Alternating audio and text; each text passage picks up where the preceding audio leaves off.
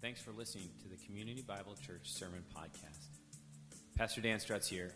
Our desire is to connect people with Christ and community. For more info or to contact us, please visit cbcmountainlake.com.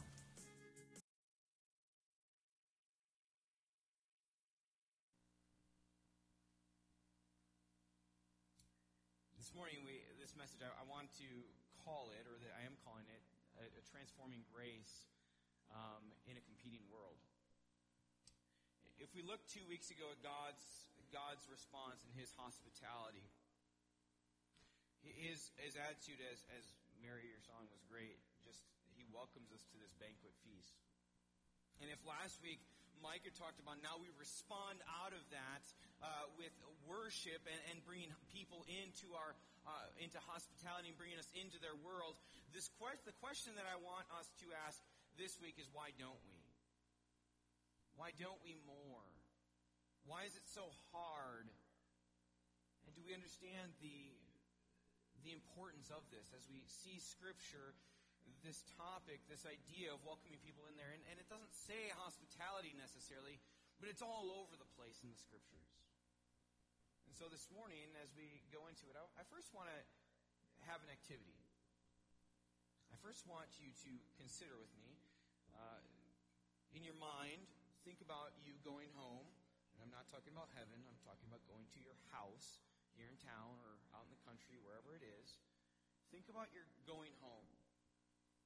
You know your home. You know your street, and this afternoon you'll pull up on your block, and you'll turn the corner. And actually, maybe we should say, think about your home in like June when you'd rather, mow the lawn rather than shovel snow out front, right? We know it, we turn, and we pull up to our house, and then as we pull up our driveway, we press the button, and the garage door goes open, and we drive into our house, and we press the button again, and we praise Jesus that the garage door goes closed, because on days like this last Thursday, it's nice to not have to be outside in the cold, right? We know our house, and as you now take yourself from the garage into the go in and you go through the kitchen, and if you're one of the ladies here and you love to bake, you see that KitchenAid mixer on the counter, and you're like, yes, this is my house. Things are in the right place. They're right where they want them to be. If you're a guy, you come in and you see your chair this afternoon, and you're like, I get to sit and relax and do my thing. You know your house. You look around as you picture it in your mind, and you know that the stuff on the walls really reflects you. You got trinkets from your travels. You have books on the shelves if you like to read, or DVDs if you're a movie buff. Or, if you're more likely some of the people in this community, you got tractor stuff on the walls, right? Anyone? No? Okay. You know your house. You know your stuff. You enjoy it. It's home. And even if there's that project that you've been putting off for 3 or 4 years, and you say, I'm going to get to it eventually, but you're still like, but you know what? It's home, and that's okay, and I like it this way. We know our homes. Home is where the heart is. It's where we eat, where we sleep. And for some of you, you spend too much time with the Reader's Digest in the bathroom, and you don't even close the door. It's supposed to be funny. Laugh at that. No one's going to raise their hand and give an amen, I'm sure. It's okay. It's your home. It's your place. It's your dwelling. You love it. And we're familiar with it. And I think these things, when we have your image of this is my space, this is where the rubber hits the road to say this is where welcoming people in our world gets hard. In our home, the house over our heads. And I'm not saying that we have to be perfect at it, and I'm not saying that we have to be, Martha Stewart and just have the perfect parties all the time and entertain. But I want us to consider this morning, why don't we? Why is it so hard, and especially when it comes to our house?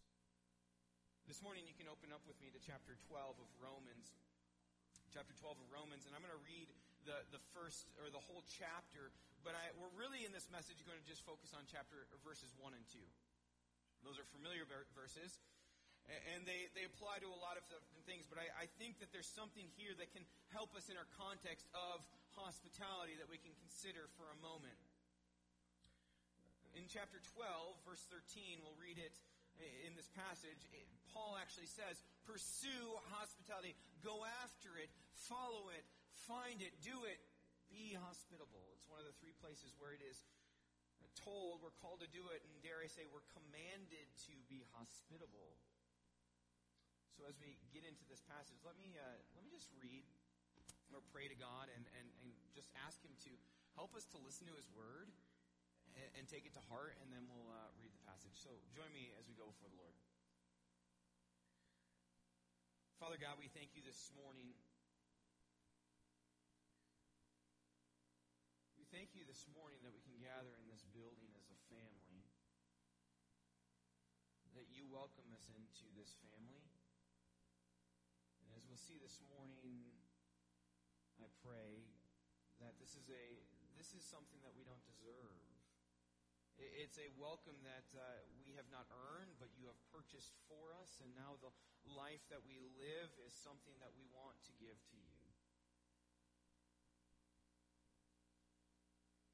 Lord, I pray for my spirit that as I sit here and think about a raspy voice or just distractions, Lord, may Spirit, you still work through this, and may you be working in my heart and in the hearts of us that are here.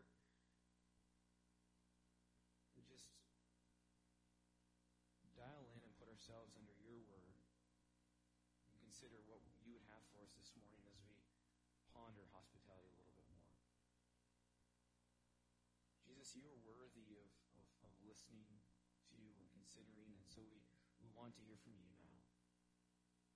It's by your name, because of your death and your resurrection, that we pray these things. Amen. Romans 12, chapter 12,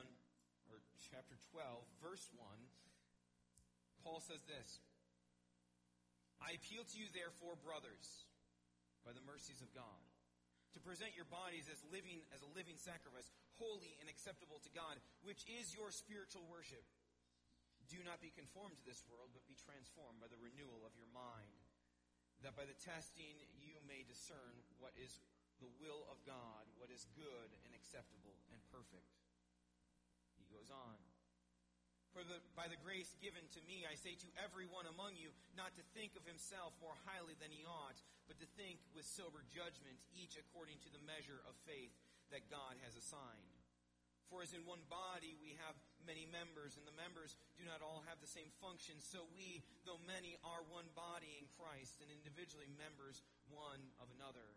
Having gifts that differ according to the grace given to us, let us use them. If prophecy, in the proportion to our faith; if service, in our serving; the one who teaches, in his teaching; and the one who exhorts, in his exhortation; the one who contributes in generosity; and the one who leads with zeal; the one who does acts of mercy with cheerfulness. Let love be genuine. Abhor what is evil. Hold fast to what is good. Love one another with brotherly affection. Outdo one another in showing honor.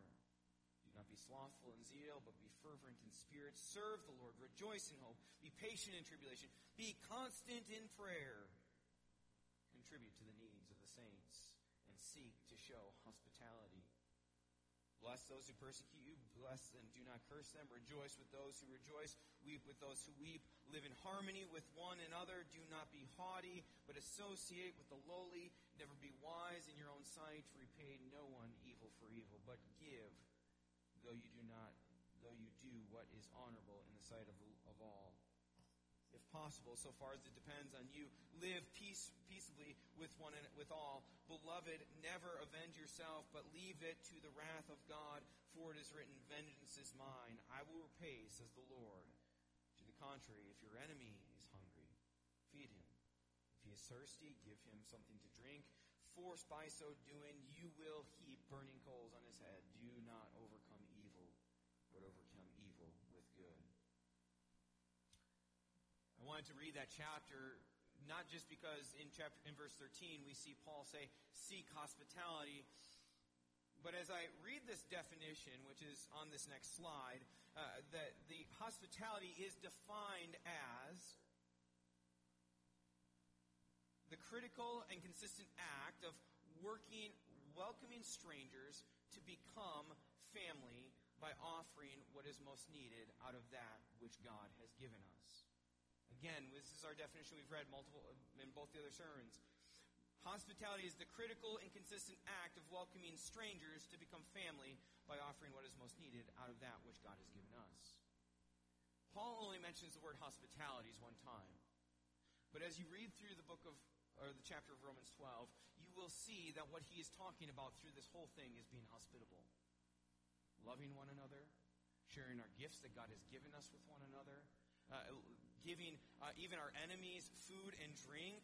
He's talking about this idea of caring for one another and being something that fits into this definition. Being hospitable. Again, he only says it one time, but this whole passage speaks of being horizontally hospitable as part of God's family, as part of our worship with one another, and then also into the community abroad. And that's why I want to focus on verses 1 and 2. Verses 1 and 2 are going to be the hinge verse, which I'll speak of what that means in a little bit, of this passage of Romans as we look before we get into these exhortations of hospitality. It's important for us to just remember this morning what Micah told us last week. Micah read from Hebrews 12, and if you weren't here, he did a great job of just taking apart this call to being hospitable, but he based it on the idea that we have been given something. We've been given an unshakable kingdom that can't be taken away. Hebrews 12:28. He says, "Therefore let us be grateful for receiving a kingdom that cannot be shaken, and thus let us offer to God acceptable worship." God has been hospitable to us. We are hospitable to the others because that is our worship to God. Because of what he's given to us. We can't be shaken. We've been given something great. And we can continue more into John's gospel, where Jesus himself, he says these words, right? That he is going to a home. He's going to prepare a place for us. Our kingdom will also be our home for eternity. John 14. Let not your hearts be troubled. Believe in God. Believe also in me. In my Father's house are many rooms. If it were not so, I would not have told you that I go to prepare a place for you. And if I go and prepare a place for you, I will come again, and I will take you to myself, that where I am, you will be also. This unshakable kingdom that God has given us is one that Jesus has gone to prepare for us, and he will come to bring us back to. And in this conversation that I'm having, that I want us to be thinking about our house, the physical roof over our head, we are reminded that we have a home for eternity in Christ. Jesus is asked by Thomas, "Where are you going? We don't know the way." And Jesus says, "I am the way, I am the truth, I am the life. No one comes to the Father but through me." This is just setting a foundation for us to be reminded of what we've been given as Paul is about to ask us something major in Romans. If we are in Christ, if we've trusted him as Lord and Savior, we have been given much. We've been welcomed into his hospitality. We need to be reminded of that again and again and again and again. Going to Romans, this book, this letter that Paul writes, we know by the title that it's written to a group of people who just so happen to be in the city of Rome. I don't know if you knew this, but Rome in that day was kind of a big deal. It was the place of government. It was the place of entertainment. It was the place of commerce. Caesar was on his throne there. And that is a kingdom that was setting the culture of the time. Those words, kingdom and culture shaping, those are things that I want us to consider this morning a little bit later. Keep those in mind. Rome is this place where the Christians were having to live in the midst of their kingdom and say, do I trust in God's kingdom that I've been given, this unshakable kingdom, or do I live in and amongst the culture and the kingdom that is before me? Do I buy into the culture that is in my worldview? It just so happens that Rome, the nation that was, or the empire that was, has collapsed. It was not a unshakable kingdom. It was shakeable. It did fall. And this book is written to those people who are really dealing with these life things as they're new Christians, both Jewish Christians and Gentile Christians. They're trying to figure this out as they go, and they are believers of Jesus. And Paul is exhorting them, how do you live? How should you live? Chapter 1, if we were to go there, we know the chapter that it speaks kind of this kind of challenge that the world has exchanged God's ways for their own ways. They've turned away from God, and God has kind of let them go ahead with that. And it's a kind of a sad commentary on the culture and the world that has chosen, I want my own stuff, my own kingdom. I want to chase the kingdom of the world. And we can sit there and point fingers and say, yeah, look at the world, how bad they were. But what we often forget is in chapter 2, Paul says this. He says, that world out there, they're strangers. But so were you. You were far off. You were enemies. You were distant from me. And now you have been brought back. And we know that the line, the trajectory of the gospel, or the book of Romans, it moves through the gospel, and it talks about how all have sinned and fall short of the glory of God. But the wages of sin is death. And that Jesus suddenly is becoming that sacrifice that brings us back and justifies us and brings us back into right relationship with God. That's chapters 2 through 11 of Romans. He ends it with saying, amen. The gospel is good. It's brought us back in. And so chapters 1 through 11 is really gospel. And then chapter 12 through the end of the book is ethic. It's how we should live. And that's why this chapters 12, 1 and 2 become such a big hinge. That because of the gospel, now we live in such a way that responds properly. And we see in that our first point, or our first idea, that is really just a repetition of weeks prior, that hospitality is built upon God's hospitable grace. That hospitality is built on this grace that God has shown us. And we need to be reminded of it again and again and again. And that is why in chapter 12 of Romans, Paul starts off with saying, I appeal to you, therefore, because of, in light of, all that I've said in the first 11 chapters, because of what Jesus has done, therefore you should live in such a way. It's important to see this line of thought. Gospel, therefore, live hospitably. It's not be hospitable, therefore get something from God. We live out of the response of what God has shown us. And we build up our hospitality on that solid foundation of saying, I have been given much. I can be freely and open-handed with that. It's important, and I know it sounds like a broken record, but it truly is something that we need to hear, that if we try to do this hospitality, what we're calling for over these 5 weeks, and we try to do it out of just duty, if we try to do it out of feeling like, okay, God, you're telling me to do this, so I'm going to do this, and we aren't first filled up by what He's done, we're going to burn out. We're going to flame out. We're not going to enjoy it. It's not going to be Spirit-filled. It's not going to be what God really wants, because what's going to happen is we aren't going to have that foundation of delight from God that He's done something for us as we're showing hospitality to other people. As we are reminded about what we've been given, we will miss out on now what we're handing, and we'll cling tightly and say, I don't want to give my kingdom. I don't want to give my house. I don't want to open it up. So we need to consider that it's based upon this foundation of God being hospitable to us.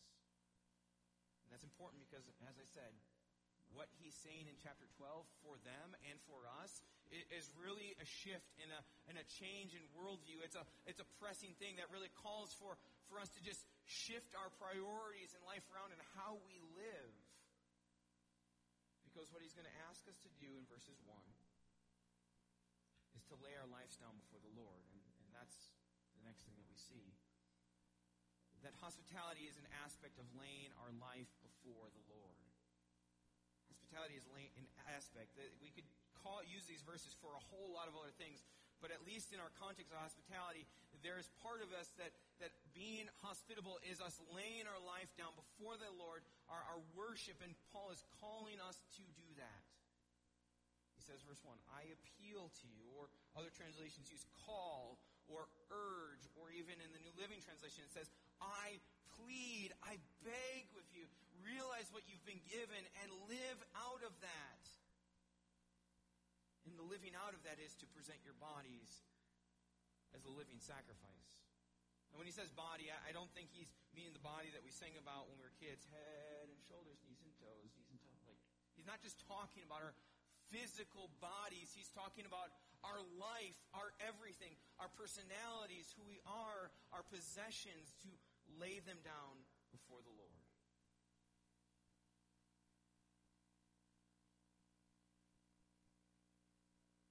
But before we get into kind of saying what does that look like or what is that, he adds this little phrase in there. By the mercies of God. By the mercies of God, or he says, in view of what God has done. Again, going back to the gospel, because of what Jesus has done, and we can say, what are the mercies of God? What we know we say God is merciful, but what does that mean?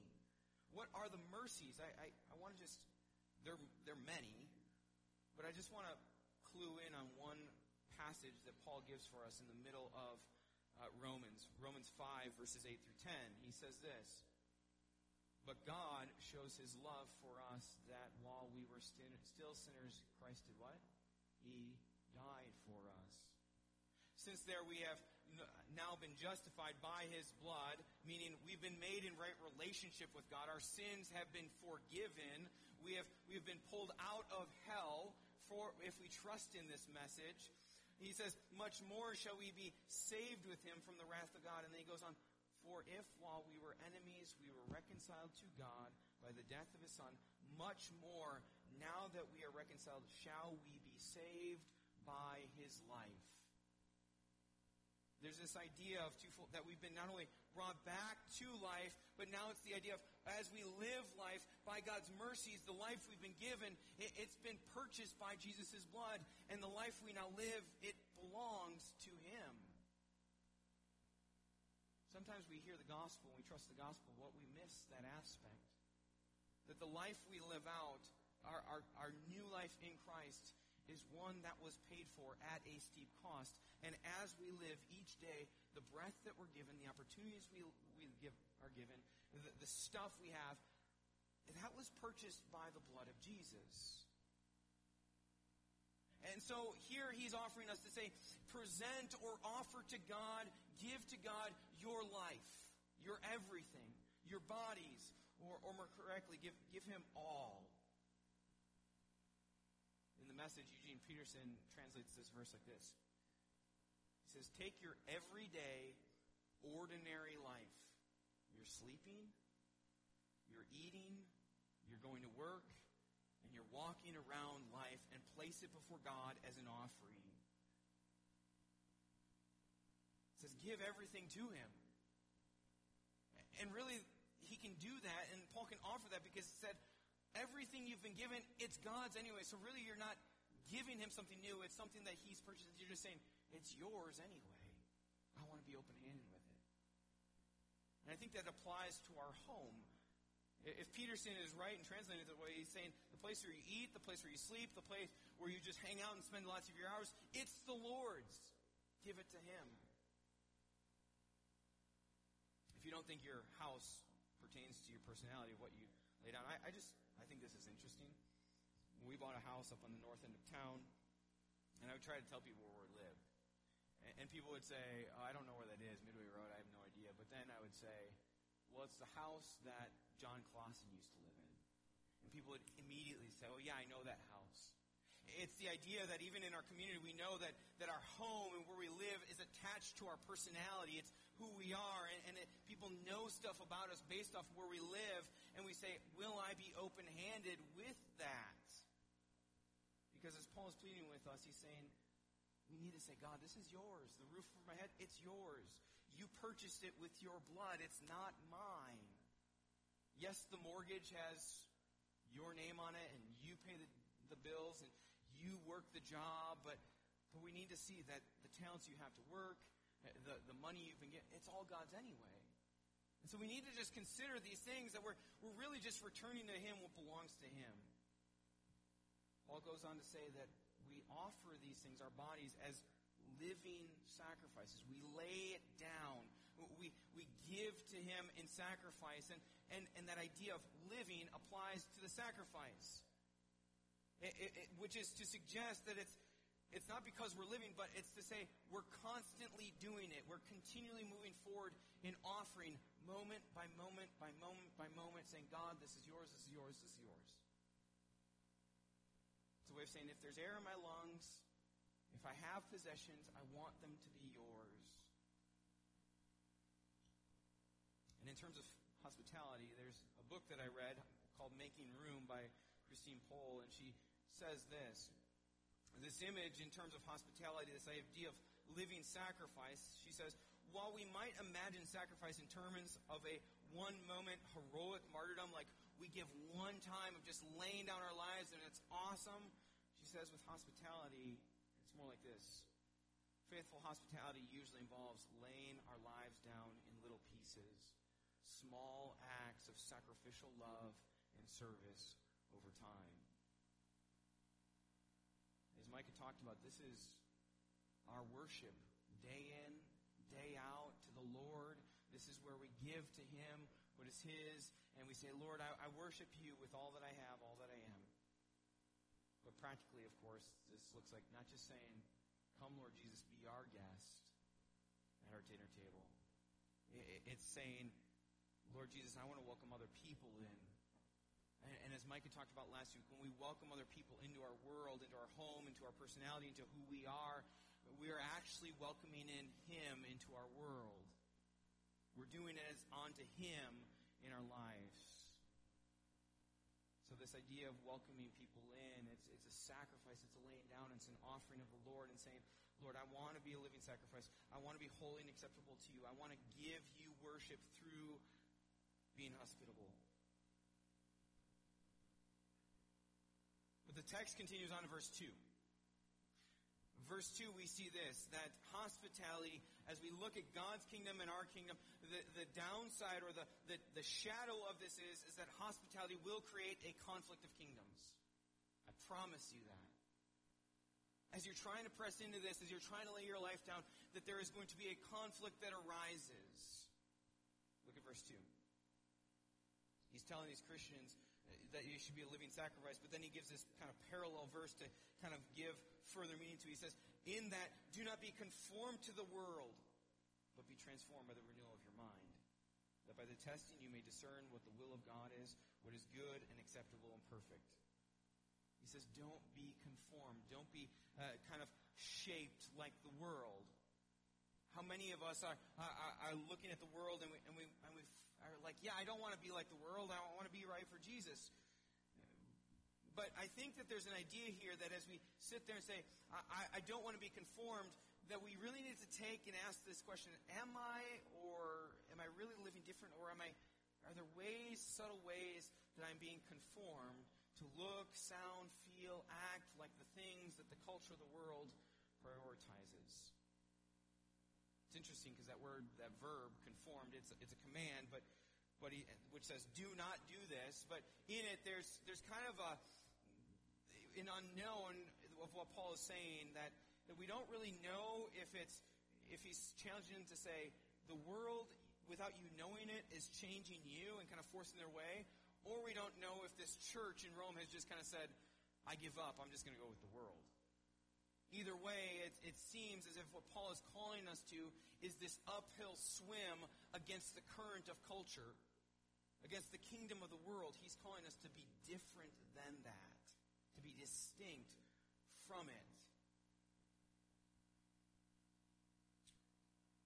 Micah and I, as we met and we talked about some of the questions to be asked after this, and we were talking about this passage, we seem to see that in this passage where we're talking about an uphill swim and you're trying to swim against the current, the reality is that there's no neutral. There's no just kind of sitting still and floating in this battle. If the culture is going this way and we're not swimming against it, we're either going to be just kind of giving up and floating, and that's going to take us downstream, or we're going to give in and we're going to swim with it and say, I just give in and I'm going with the culture. Conflict starts to occur when we say, do I want to trust in God's unshakable kingdom? Do I want to live for that and hold on to that and live and breathe kingdom life, or do I want to just be part of the culture, the world around me? For them in their day, it was Jew, Gentile, Christian relations. It was eating practices, and we don't have that. But for them, they were asking, do I trust in the kingdom, my comforts, or do I trust in what God is calling me to do? And actually, as Paul gives this message, historically we could look back and say the church actually did quite well. They actually did welcome people in. They took response to what Paul said in Rome, and they did this, and they welcomed the sick and the needy in. But as the culture took on the form of Christianity, what happened was the same word that we use, hospitality, hospital and hostel, these places, these institutions of welcoming people in, they moved outside of the home and they moved into out there places. And so over time, the culture went that way and took hospitality on and made it an institution. And meanwhile, Christians kind of neglected welcoming people in their homes. Christine Pohl again, she says, people are hungry to be welcomed. People in our society are excited for, they want that, but we as Christians have lost track of our heritage of hospitality.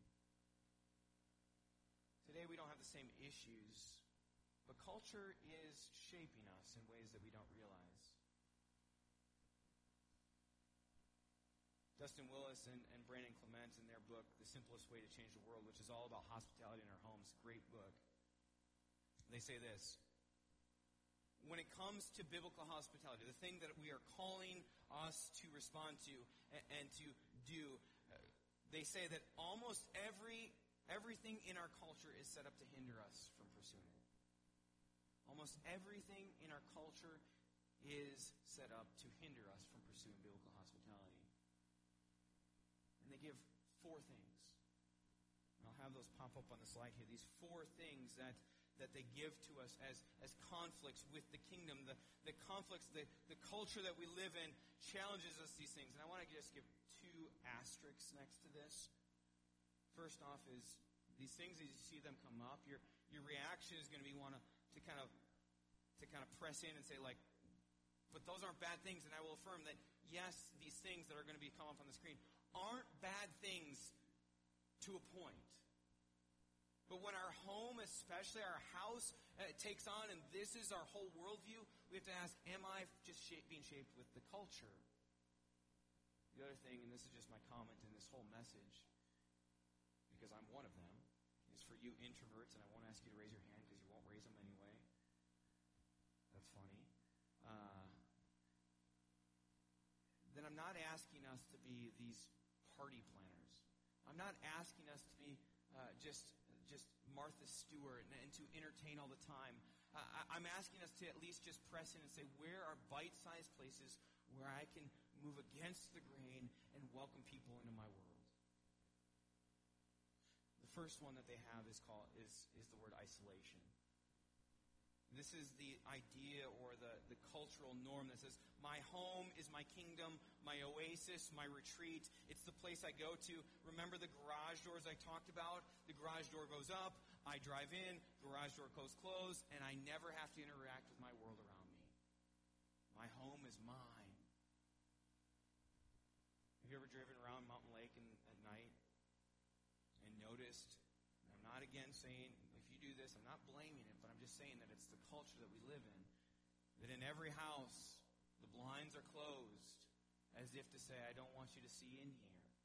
I don't want you to look into my house and notice that there's actually people that actually live here. I laugh because there's a couple houses that I can think of in my mind where I can see the giant TV on the other side of that curtain shining back at me, but I can't see the people that are in there. It's saying I'm closed off to the world around me. Or consider how our porches in our day have moved from the front of the house to the back of the house. This idea is that my house is a place where I isolate myself from the world around me, and it's my domain where I go to be by myself. It's my retreat, my oasis, as I mentioned. The second one that they mention is relaxation. Again, not a bad thing. But when our home takes on the cultural norm that my home is where I come after a hard day's work, where I want to unwind, where I want to just put up my feet, we need to see that that's a cultural norm. That goes against the Bible of welcoming people in and what we're supposed to use for that space. We can relax, but let it not be at the cost of hospitality. Thirdly, entertainment. My home is where I go to enjoy life. And we We know that in a world of 24-hour news stations that we can turn on, in the world of Netflix, in the world of our hobbies that we can have, in the world of sports. I mean, think about the time of Rome. They had to actually go to the Colosseum to see sport. Here the Colosseum comes to us every Sunday with the NFL, right? We go into our home and we are entertained, and we think that life is all about just enjoyment and being satisfied and being entertained rather than welcoming people in with the gospel. Again, to have a TV, not a crime. To have the nice things that we like to enjoy, not a bad thing, but when it becomes our worldview, we need to consider, am I missing something? Am I going with the flow of culture? Fourthly, busyness. This is the idea that my home is already has so much to do. There's cooking, there's cleaning, there's sleeping, there's studying and taking care of the kids. There's all these things, and that doesn't even mention how I have to go out and take the kids to soccer, or I have to go do whatever. The idea is that it says, I don't have time to be hospitable. I don't have room in my schedule to welcome people over. The culture kind of allows us, and as we go with the culture, that becomes a norm. And if we're honest, we fall into this line of thinking more often than I like. And I myself am one that does that. I would say what's sad is not only does this transform into our home, but I think it even comes into our churches as well. That our churches, we come to say, this is about me. I'm here for my relaxation. I'm here to be fed. I'm here to be entertained. And I'm here to have all sorts of programs rather than I'm here to meet the person in the pew next to me and to find out what's going on in their life. I want to add just three more things that they didn't mention in their book, but I think are important.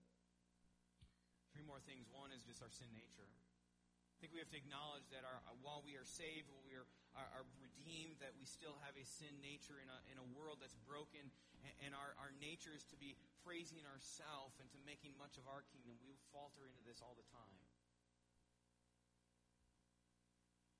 The second thing that I think of this, that I think we don't swim against the culture is fear. Fear of rejection. Fear of not being relevant. Fear of, especially if we're maybe older, saying, I don't have anything to offer to this younger generation, or I can't give them the meal that I once could. I think just even saying, hey, come over for a cup of tea or coffee would be wonderful. Fear, the fear of being hurt, the fear of not knowing what it's like to welcome someone in my home, those things are all realities that cause us to not swim against culture and to drift into a lack of hospitality. The third is the enemy. We have to admit that there's an enemy that wants to battle against us, that wants to stop us. If God has called us to this and He sees it as part of His mission to the world, I think there is an enemy that is going to be speaking lies to us and saying, don't welcome people in your home. Your home is your home. Your stuff is your stuff. Don't welcome people in. Those three things are just helpful for us to be reminded what is working against us, the battle that we are fighting against, the uphill stream that we have to go against. And if we were to look to Jesus and Paul, and I'm not going to go into that here, but we could really kind of hash out that Jesus' example is not one that isolates. He went to the people. He took time out of, he was king over the universe, and He took time out of His schedule to do what? To come and bring us back to Him. He came to earth. I think of Paul's example, the example of I come to relax, I put in my time at my job, and then I kick my feet up at night. Paul was a tent maker. He had another job, and yet he was the greatest church planter of all. He didn't kick his feet up. He pressed in. And he said in all his letters, I want to come to you. I want to be with you. I want to share life with you. He went against the grain. A couple more quick points here. The text says, instead, don't be conformed to the world. Don't fall into that, but be transformed by the renewal of your mind. Be transformed. And the word there is kind of cool in two different ways. One, it suggests that if you are like, shoot, I'm really missing, and I'm really depending on my own kingdom on that last point, this idea is saying we can change. That there is hope. That where we're struggling in this, as we admit that and we renew our mind on what God is calling us to, we can move forward. The second part that's really nice about that, or cool about that, is it says that the verb is of transform is passive. It means that we aren't doing the one that's doing the transforming. It's saying God is going to do the heavy lifting. God is going to do the work. He's going to be the one that changes us into who He wants us to be. The Spirit is working through us as we press in. When we start to say, it's yours anyway, I just want to live for you, I want to give this over to you, Lord, God will say, I can work with that. And then it says we do this by the renewing of our mind. Now, what Paul is not saying, though I think it's important, is he's not saying, go have extended prayer sessions. Just go and read the Bible all the time and just get more information in there. I think the renewing of our mind, he suggests, is not just in our head, but it moves down into our heart and it has to move into our hands. And I say that because where he goes in the rest of chapter 12 is doing stuff. The part of the reminder of us living this out is actually not just to have more knowledge, but to let it trickle into our heart and then to move into praxis, to live that out and actually press in. That's where we're going to be transformed, when we actually step into transformation, when we step into hospitality. That's why he gives us all those commands in the following passages. I want to give testimony to my own world that on this and the next point, is that I've been a Christian all my life, or for a lot of my life. I grew up in Awana. I came to Jesus as a child. I did the youth group thing. I was a missionary overseas. I'm seminary trained. All these things. And I would say within the last year or so, as this topic has become more and more illuminated, and as I've trusted in hospitality to trust God in it, I can honestly say, as pastor, that I am being transformed in ways that I did not imagine. God is using and transforming by His grace in powerful ways that I would have never expected. As I'm trusting, saying, okay, God, our house, as we've moved into it over this last year, it's not our house, it's your house. How do I welcome people in? Hospitality is a powerful, transforming grace. And we need to believe that, and we need to press in. There's no slide for this. I realized this morning that I forgot this one, but hospitality also comes with the blessing of confirming God's heart. Hospitality, if you're writing this down, comes with a blessing of confirming God's heart. It says, by the renewing of your mind, that by testing you may discern what is the will of God. That idea of testing is that something will hold the test of time, that it will show itself as approved, that it will hold up in the wind.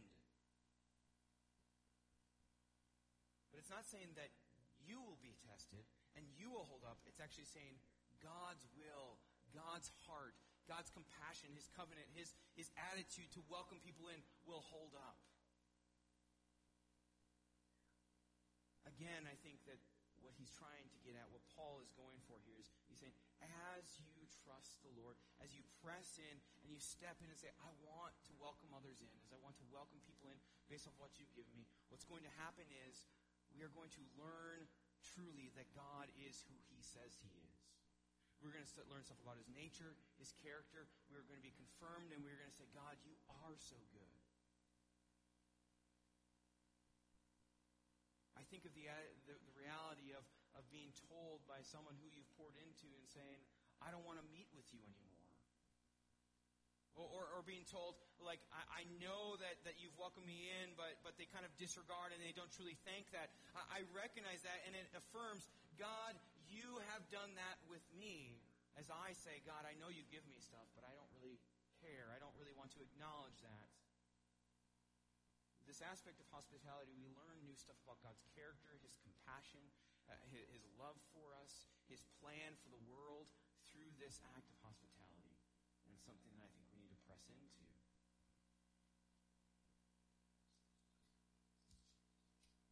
It comes with the blessing of confirming God's heart. And as we do it, as we look to press in, we look to Christ as an example. And this kind of comes full circle with where we're where we were. Flip over with me, and I just want to read these verses. Chapter 15. Paul is again going to say, welcome one another, this idea of hospitality in verse 7, but I want to just read these verses. Chapter 15, Paul is kind of moving towards the closing of his message, and he says this, we who are strong, verse 1, have an obligation to bear with the failings of the weak, and not to please ourselves. Let each one of us please his neighbor for his good and build him up. For Christ did not please himself, but as it is written, the reproaches of those who reproach you fell on me. For whatever was written in the former days was written for our instruction, and that through endurance and through the encouragement of the Scriptures we might have hope. May the God of endurance and encouragement grant you to live in such harmony with one another in accord with Christ Jesus, that together you may with one voice glorify the God and Father of our Lord Jesus Christ. And he's talking about the unity of the church there. We'll talk about that next week. He goes on to say, therefore welcome one another as Christ has welcomed you for the glory of God.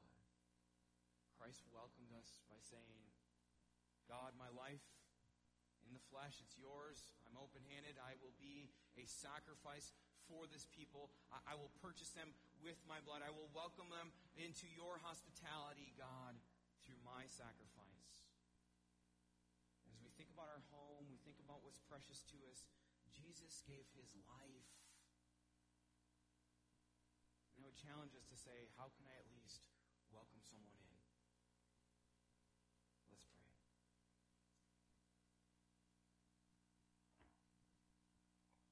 Father God, I'm thankful. We are thankful that because of your gospel, we have been welcomed into your family. We have been brought into a relationship with you that is so good, so unshakable.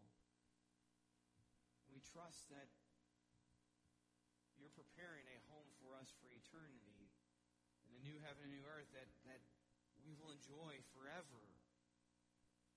And we acknowledge that even the house, the roof over our head, the space that we love to be and where our family is and that reflects our personality, we admit and confess that it is temporary.